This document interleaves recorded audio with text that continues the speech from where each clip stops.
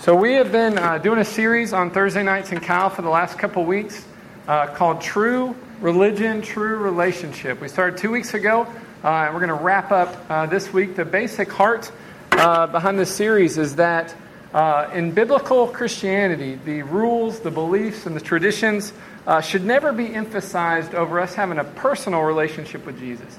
That, there are rules and they're important. There are things to believe and they're important. But to the degree that we emphasize those things over the relationship part, the relationship with God, the relationship with Jesus, and that's where we get it wrong. When we embrace those rules and use them as a way to keep God at arm's length, to distance ourselves from God, and there's no real faith, there's no real relationship with Christ, and that religion is empty. It's hollow. There's no life in it. A proper way to understand Christianity and what makes it different from every other religious system on the planet. And guys, there's lots. There's hundreds and hundreds of different religious systems. What makes Christianity unique is that if every other religious system on the planet is about what I can do or believe or think in order to connect with God or gods or the universe or to reach a higher plane of existence, it's about what I can do to somehow connect with the higher power. What makes Christianity unique is it's not about what we do. It's about what God has already done for us in Christ Jesus. That God did all the work, and then we receive it by faith, we believe it, we accept it, and we enter into a relationship with Him because of what He did, not because of anything we do or because we believe the right things or say the right things, but because of what He did through Jesus Christ on the cross for us.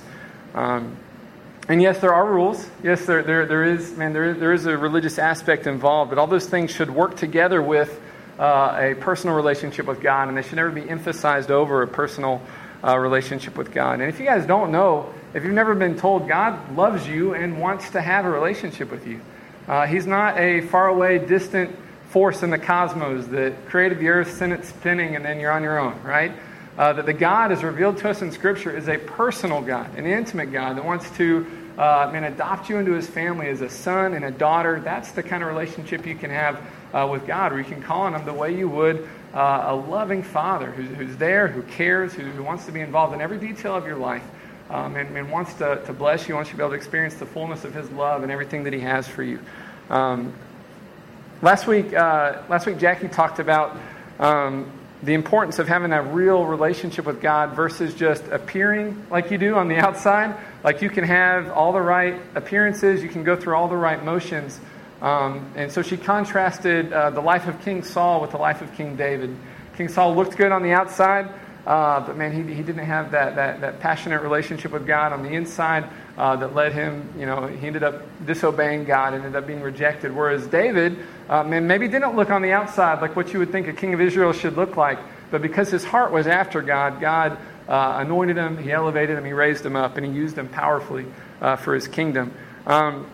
Tonight we're going to wrap up the series. We're going to tie these different ideas together and think about, what should this look like in our daily lives? So, if we're going to give our relationship with God first place in our life, that we're going to, obey God, obey the rules, do those kind of things, but it's going to flow out of because we want to, because we love Him, not because we feel like if we don't, we need to check all these boxes so He accepts us. So if we're going to have that kind of relationship with God, that real and living relationship with God, what should that look like in our lives? Like, how will our lives look different because of it? And that's what we're talking about tonight.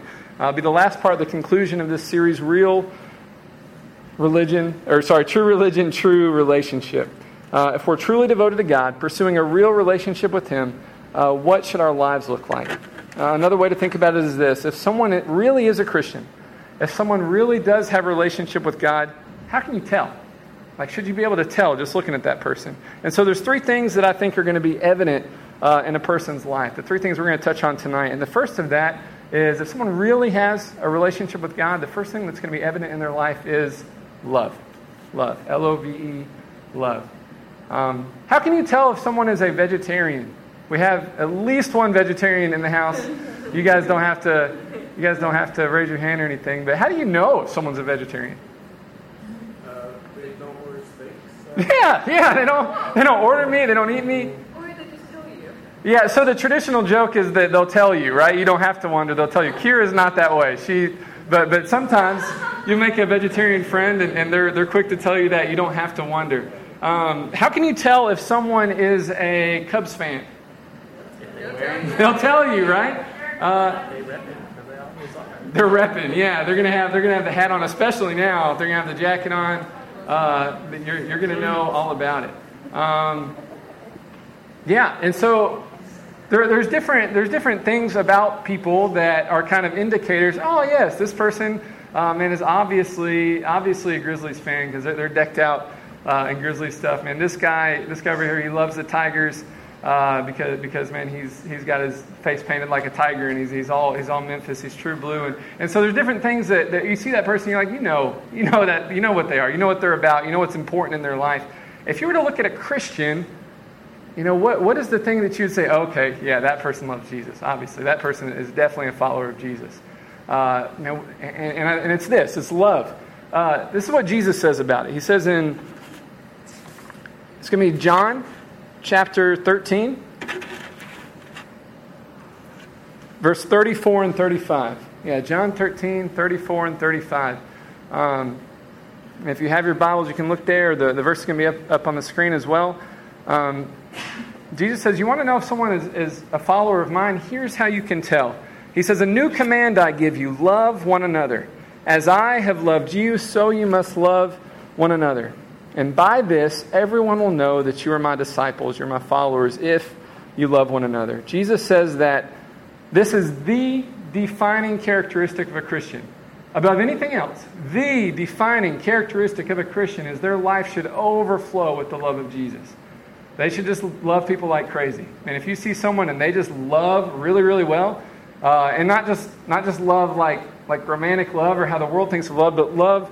Jesus says, love others like I've loved you. A sacrificial love, a love that puts the needs of someone else ahead of your own. When you see someone loving like that, that's a good indicator, hey, this person might be a follower of Jesus, right? Jesus says that's how it should be. That should be the defining trait, the defining characteristic of a Christian, is that we love one another. Not that we're perfect all the time, that we never sin. Even though we should be trying to overcome sin in our life, should be trying to live in a way that pleases God. It's not that we read the Bible every day, even though we probably should. It's not that we pray every day, even though that we should, even though those things are important. No, if you lead a life of holiness, man, let's say you never sin, you live a perfect holy life, you read your Bible every day, you pray constantly, but you don't love other people. You don't love your brothers and sisters in Christ, then you are not really following Jesus. You do not really have a relationship with God. You've got that empty, hollow religion that's just rules to check off. It's just, man, I believe these things, check, check, check. But Jesus says, if you're really following me, you really have a relationship with me, it's going to show because you're going to love people. You're going to love your brothers and sisters. You're going to love the people around you. And you're going to love them like I love you, willing to lay your life down for them, willing to serve them, willing to meet their needs. This should be the defining characteristic of a Christian. And that's the way Jesus says the world's going to recognize that we're his followers. Other people are going to take note. That's how it should be. The world's going to recognize that. They're going to say, man, there's something different about that person. I want to know. They're going to ask you, man, what makes it to where you... I get frustrated with people. I get impatient with people, right? People get on my nerves, but I see you, and you just love people like crazy. What is it about you, Sarah? Tell me. I want to know. Man, how do you just love people so well? And if you don't love people, they're going to notice that too, right? And then if you're claiming to be a Christian, but you are unkind, ungenerous to people, and you speak negatively, rudely about people, you're gossiping about people, you're tearing other people down, you're not treating people in a way that Jesus would, people notice that too. And they're going to say, there goes another mean, uptight religious person, right? And they're going to get a view of Christians and by extension a view of Jesus that's not true. That's not right. They're, for a lot of people, all that they know of Jesus is the interactions they have with his followers, right? All they know about Jesus is the Jesus that they see living in you, shining through you. And if the Jesus that's shining through you is not the love of Christ, it's not those kind of things, and they're going to have a bad taste in their mouth for Christianity in general and Jesus specifically. But Jesus says, man, our lives should be marked by love. If our lives are full of anything, if you can say anything else is true of us, it needs to be true that our lives are full of his love. Another verse to look at, 1 John chapter 4, verse 19 and 20. 1 John 4, 19 and 20. John writes this. He says, "We love because he first loved us. If anyone says, 'I love God,' but he hates his brother, he's a liar. If anyone who does not love his brother whom he has seen cannot love God whom he has not seen." So if someone says, "Yeah, I love God, I'm a Christian," but man, that person, man, they're holding up hate and bitterness in their heart towards other people. There's certain groups of people they don't treat well. They don't care for. They're prejudiced. They're racist. Whatever else. John's saying you can't be like that and say that you love God. I'm going to say that you're a liar. You don't really know God at all. If you've got those kind of things in your heart and you're not dealing with those kind of things, then I'm going to say no, you're a liar. You don't really know God at all. And he says this: how can you say that you love God, who you can't see, who's invisible, but then you hate people who are right in front of you? He says that doesn't make any sense at all. And instead, if we're in a relationship with God and we're meditating on, man, how much He's loved us, how much He's sacrificed for us, laying down His own life for us, then as we kind of dwell on those things and think about, man, how He's been merciful to us, He's been compassionate to us, that love's going to flow in our heart and it's going to affect how we treat other people. And it may be, say, God, I need you to deal with my heart because man, as I'm looking at these verses, I'm convicted because I know there are people that I don't love well, I don't think of well, and God, have mercy on me and help me. Pray, God, would you help me to see whatever group of people, help me to see them like you do. Help me to see them as Jesus did. That Jesus was willing to lay down His life for these people, and maybe I've been treated badly by a certain person or a certain group of people, and I know that's tainted me. I know there's bitterness there. God, would you help me? Would you help me to forgive? Would you help me to let go? Would you help me to love them like you love them? Help me to see them like you see them, as people that are made in God's image, that God loves, that Jesus died for, that have value and dignity and worth. And help me to love people well, Jesus. Man, that's our prayer tonight, is that we want to love well. Man, as Chi Alpha, we want to be known as, man, that's that group on campus. They just love people like crazy.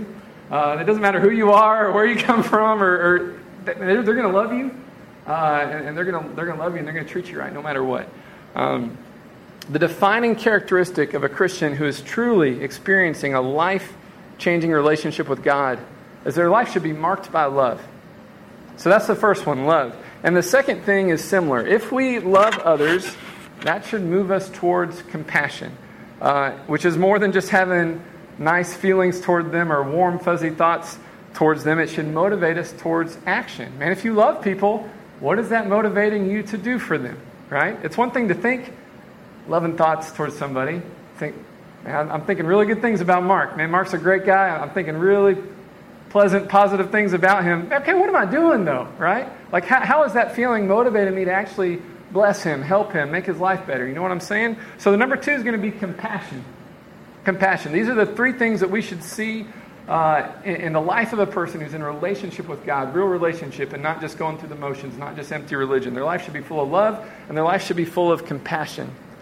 Look at this verse here, 1 John 3, starting in verse 16. And John writes, "We know what real love is because Jesus gave up His life for us. So we also ought to give up our lives for our brothers and sisters. If someone has enough money to live well and sees a brother or sister in need but shows no compassion, how can God's love be in that person? Dear children, let us not merely say that we love each other, but let us show the truth by our actions." What is your relationship with God, your love for God, motivating you to do? John says it should be motivating you to care for the less fortunate around you, the people around you that you see and aren't as well off, and there's something you can do to help them. He says, so you've got extra money, and you see someone in need, and you're not moved to compassion at all, and that doesn't stir you at all. John says, man, how can the love of God be in you? That if we are able to help someone, and we should try to do that, right? And I know that it's okay. I know that man, some of you guys thinking, well, I don't have 2 nickels to rub together myself, right? I'm broke right here too. But there's something, right? There's something you can do. You can give somebody a ride, unless you're Kira who needs their car fixed, right? You can walk with somebody. You can be a friend. You can sit with someone who's lonely. Like there's all kinds of things you can do for someone that don't cost a penny, right? But a way that you can show compassion, you can show love to someone, and you can make a meal for somebody, you can help somebody study, and there's all kinds of things you can do. to show compassion, to help someone that's in need. But what John's saying here is if you're able to help, man, help. Man, help. That's the way we're going to show the love of Jesus. And it says that we know what real love is because Jesus showed us love first. Right? It's not that we loved God first and then He loved us back. No, God loved us first. And He demonstrated that love for us by sending Jesus. Man, who loved people that treated Him terribly and was willing to die, willing to suffer and die so that God could forgive our sins, welcome us into the family of God. So what is your relationship with God motivating you to do? How is it pointing you towards relieving the suffering of those around you? How is it pointing you towards helping those around you that are in need? Because if you're not motivated to compassion by the needs of those around you, what you have may just be an empty religion, right? That if it's real relationship with God, it should be making you compassionate towards us, just as compassionate towards others, just as God was compassionate enough towards us to give us His Son. Another verse to look at, James chapter 1, verse 27. James 1:27. So we're talking about true religion. What is true religion? James writes this: pure and genuine religion in the sight of God the Father means caring for orphans and widows in their distress and refusing to let the world corrupt you. So James is kind of saying, man, you want a real religion that pleases God? You want something that God looks at and is pleased with? This is what it looks like, man. Caring for those that are less fortunate. Man, taking care of orphans, taking care of widows, taking care of, you fill in the blank, whatever it is in your community, the people that are, don't have as many opportunities as you, don't have as many privileges as you, don't have as many, whatever it is, that they need help, they need a hand up, and you can do something to help them. James says that's real religion, and you actually going out and loving people and helping people. Not spending all day, in your room on your face praying, even though praying is important. Not all day with your nose in the Bible, even though, man, reading the Bible is important and it'll enrich your life. Man, he says a real religion that pleases God, you're out there helping people. You're out there serving people. You're out there figuring out what people's needs are and figuring out how you can be part of how God wants to meet those needs. Whatever it looks like. And so you guys can think about who are the people in my life that may have real needs and it's maybe something I can help with. Or God, I see real needs and I don't even know where to start to help. Holy Spirit, would you show me maybe something I can do that I'm not thinking of? Give me a creative idea, a way that I can bless them, a way that I can encourage them. Again, it's as simple as, man, going and spending time with someone that you know is lonely. Being a friend to somebody. Sharing a meal with somebody, helping somebody study. Maybe you're good at math and they're not so hot at math. Maybe you say, hey, let me give you some pointers. This is what helped me to do so well in math. Whatever that might be. But looking at the people in your life, the people in your community that are not as fortunate, that need help. That God's blessed you and figure out, okay, God, you blessed me. How can I use what you've entrusted to me to help other people, to bless other people, to make other people's life better? Where do I see suffering that I can help relieve it? Where do I see injustice in my community that I can help relieve that injustice? Because we know that's the heart of God the Father, is to see suffering relieved, to see there be peace, to see there be joy, to see injustice set right. Those kind of things. We need to be about those kind of things in our community, in our world, for the glory of God. And James says that's the kind of religion God's looking for. A religion that actually makes a difference in your communities because you're being compassionate to people that have real needs. Amen? Our series is called True Religion, True Relationship. And that's what the Bible says true religion should look like. Caring for those less fortunate than you, serving them, fighting injustice, standing up for those that can't stand up for themselves, meeting people's needs, not just thinking nice thoughts towards them, right?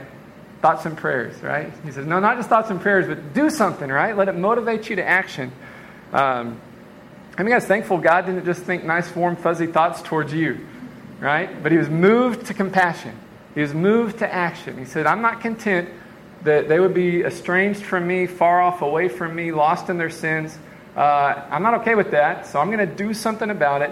And He sent His Son Jesus, to live and give us an example, to die on a cross, to take our punishment, to raise from the dead, conquering death for us, so we could have eternal life just by believing and trusting in Him. I'm thankful that God didn't just have warm and fuzzy thoughts towards me, right? But He was moved to action. He was moved to compassion. Is your relationship with God moving you towards that? So we're talking about love. We're talking about compassion. The last one is this. A life-giving relationship with God is going to cause you to long for others to know Him the way you do. Your life is going to be marked by mission. You say, man, if I'm in a relationship with God, I love God, I'm experiencing, man, the fullness and the blessings of having that relationship with God, I'm going to long for the people in my life to know God the way I do. I mean, I'm going to see people that are disconnected from God, and so they don't have hope, they don't have peace, they don't have joy, they're struggling through life, and you know that, man, if they had a relationship with God like I do, if they knew Jesus like I do, man, it would make their life so much better. There's going to be a longing in your heart to see other people come to know Jesus. You remember when we started the series 2 weeks ago, and we talked about that the heart of man is to reject intimacy with God. That deep down, man, we want to keep God at arm's length because we want to do whatever we want to do, right? We don't want anyone else to be in control of our life. We just want, God, you give me a list of rules to follow, and I'll check the boxes, and I'll feel good about myself. But I don't want that close personal intimacy. I don't want to deal with you directly. Can you give me some kind of mediator, right? Some kind of go-between. I'll just listen to the pastor. I'll just listen to my Bible study leader. I'll just listen to, man, my mom's a Christian. I'll just kind of do what she says, but I don't actually want to know you personally.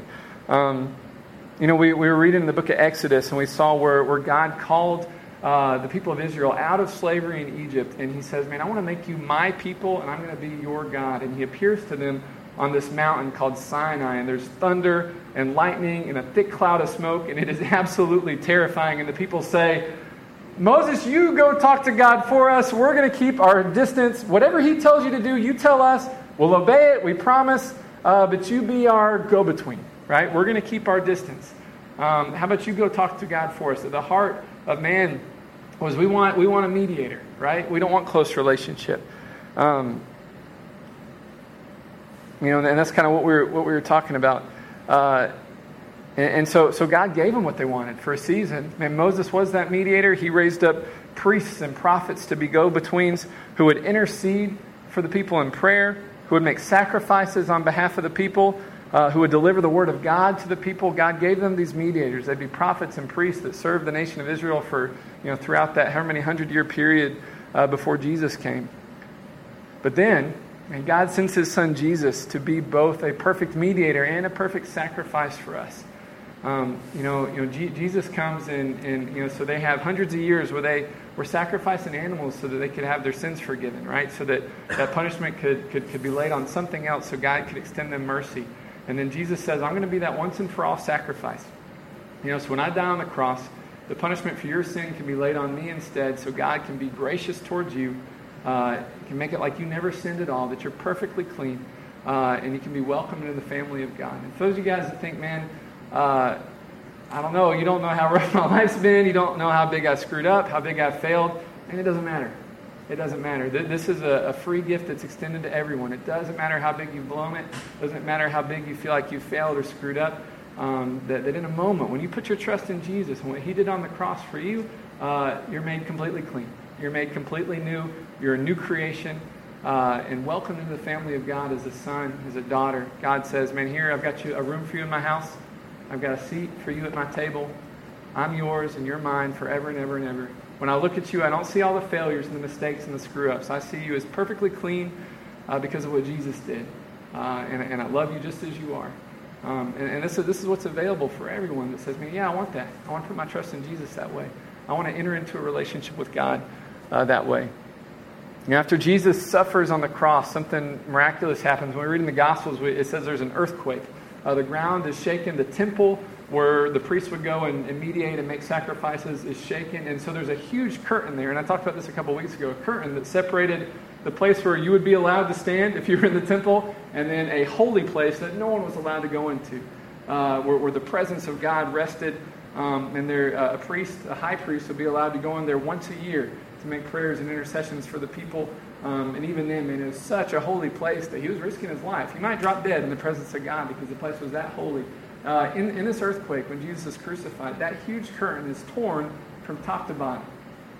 Basically, God's saying, man, this curtain that separated us, and this thing that kept us from having close intimacy is done away with because of what Jesus did. And I want to welcome you into my presence. I want to welcome you into a relationship. And that's what's available for all of us. Jesus became the mediator for us that makes us right with God. He also became that sacrifice for us once and for all.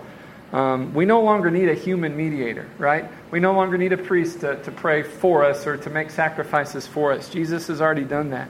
God raised Jesus from the dead, and now Christ himself is our mediator, praying for us, interceding before us before the Father. So Jesus is up in heaven right now praying for you, interceding before the Father for you. I don't know what that looks like, but I think it would be amazing to hear. What kind of prayers is Jesus praying for me right now? Right? What kind of prayers is Jesus praying for you right now? But that's his role right now, interceding, praying for you.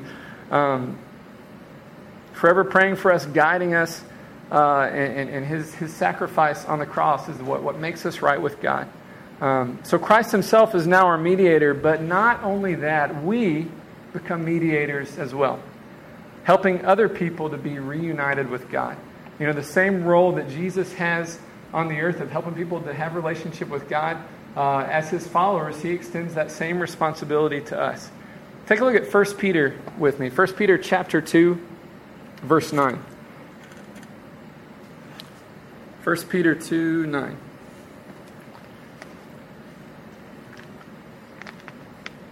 This is Peter here, the head of the early church. He writes to Christians, to the church. He says, "You are a chosen people, a royal priesthood, a holy nation, God's special possession, that you may declare the praises of him who called you out of darkness and into his wonderful light."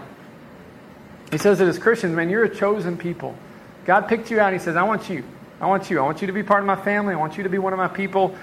He chose us, and he says that we as Christians are a royal priesthood. And that does not mean priest is your vocation. Some of you guys may go into ministry. Some of you guys may be pastors and teachers and missionaries, and you may go into ministry. But he says no matter what your job is, you are a priest. No matter if you are a baker, a used car salesman, if you are a surgeon, if you are a politician, you are a priest. And you are mediating a relationship with God to those around you. You're helping other people to come into a relationship with God by declaring, it says, the praises of the one who called you out of darkness and into light. So that's sharing your testimony. That's saying, man, look what God did in my life. I'm not a priest, I'm an electrician, or I'm an engineer, but to my coworkers, to the people I come in contact with every day, let me tell you what God did for me. Man, let me tell you my story, because I was an absolute mess when God found me, right? Like, I didn't have anything right. But God had mercy on me, man, he called me out of that. Here's what Jesus did for me. And as you share your testimony, you share about the glory of God, you share about what Jesus has done, you're acting as a priest that's helping mediate people, helping them to connect with God, helping them to experience a relationship with God. That's what God wants for us. He wants us to be a nation of priests, looking at the people around us and saying, man, how can I pray for them, intercede for them? That they may not know God, but I'm going to be in my prayer closet praying for them. Holy Spirit, would you draw them into a relationship with you? Holy Spirit, would you give me an opportunity to share Christ with them or share my testimony with them? And when I'm in conversations with them, I'm thinking, same as if you guys have ever had lunch or coffee with a pastor, with a priest, right? What do they want to talk about? Yeah, they want to talk about God, right? Like, you may try to talk about sports, you may try to talk about anything else. They're going to figure out a way, they're smart, right? To turn that conversation, we're going to talk about God stuff. We're going to talk about the Bible. We're going to talk about Jesus, right? And so Peter here says, you are to be a nation of priests. That in every conversation you're in, you're thinking, okay, we're talking about superficial, surface level stuff. That's okay. We're talking about, man, who won the World Series. We're talking about, man, what the weather's like. We're talking about how's school going. But I'm thinking in the back of my mind, how can we talk about stuff that really matters? How can I figure out what the deep needs are for their heart and how God wants to address those things? How can I figure out kind of where they're at, if they have a relationship with God or not? How can I, man, work in my testimony, what God's done for me? That's what a priest does, right? That's what a pastor does. And God wants you to be that to the people around you, a nation of priests. So this isn't written just to missionaries or just to pastors. This is written to all Christians. And all y'all are priests. You have that kind of responsibility to help mediate other people into a relationship with God. One more verse to look at. One more short passage of Scripture. 2 Corinthians chapter 5. 2 Corinthians chapter 5, it's going to be verse 17 through 20. If you guys don't know, Chi Alpha gets its name from this passage here, so you'll see why in a minute. 2 Corinthians 5, starting in verse 17. And really all of chapter 5 here, you guys can read it later, is kind of continuing this theme, continuing this idea. But I'm just going to read this chunk here, 17 through 20. Paul writes, "Therefore, if anyone is in Christ, the new creation has come, the old is gone, and the new is here." So that's good news. Like I said before, it doesn't matter who you were before. When you put your trust in Jesus, you are a new creation. You're literally a new person spiritually. And God transforms you. He makes you brand new. The old is gone, the new has come. Verse 18, all this is from God who reconciled us to himself through Christ and gave us the ministry of reconciliation. Like I said at the beginning, it's not about what we did to earn God's favor. It's about what God did for us. God sent his son Jesus to die for us, to reconcile us to God, and now he's giving you that ministry of reconciliation. So Jesus is giving you the keys to the company car. He's giving you his desk at the office. He's saying, hey, my job is your job now. I want you to minister reconciliation to the people around you. Verse 19, that God was reconciling the world to himself in Christ, not counting people's sins against them. And he's committed to us the message of reconciliation. What is the message of reconciliation? Just telling the good news of the gospel. Here's what God did for you. If you don't know it, if you've not heard it, here's what God has done for you. He's made a way for you to know God, to have a relationship with God, and have all of your sins forgiven. Have all of your sins washed clean. Like Anna so beautifully sang about in that song, that, my sins were as scarlet. They were disgusting. It was really gross in here. That God washed it white as snow. He made it clean. And so sharing the good news of the gospel, the message of reconciliation, here's what God has done for you in Jesus, so that you could be made new, so that you can have a relationship with him. Verse 20, we are therefore Christ's ambassadors, as though God were making his appeal through us. We implore you on Christ's behalf, be reconciled to God. So verse 20 there, that's where Chi Alpha gets its name. The Greek words that in our English Bible become Christ's ambassadors, Christos, apostoli in the Greek, those first two Greek letters is where we get the Chi and the Alpha for our name. So when you think about why Chi Alpha? Chi Alpha just means Christ's ambassadors. Christ's ambassadors for us, the University of Memphis, right? Pleading with people, hey, be reconciled to God. Do you have a relationship with God? Have you met Jesus? And let me share what Jesus has done for me. And let me share with you the good news of the gospel if you've not heard it, and what's available for you in Christ. And we get to be Christ's ambassadors, representing Christ in the halls of this campus, and in the courtyards of this campus, to classmates, to lab partners, to coworkers, to neighbors, to roommates, to suite mates, to strangers, to professors, to TAs, and we get to represent Jesus to them. So the United States, we have ambassadors all over the world, right? Diplomats all over the world. What is the purpose of an ambassador? What's the job of an ambassador?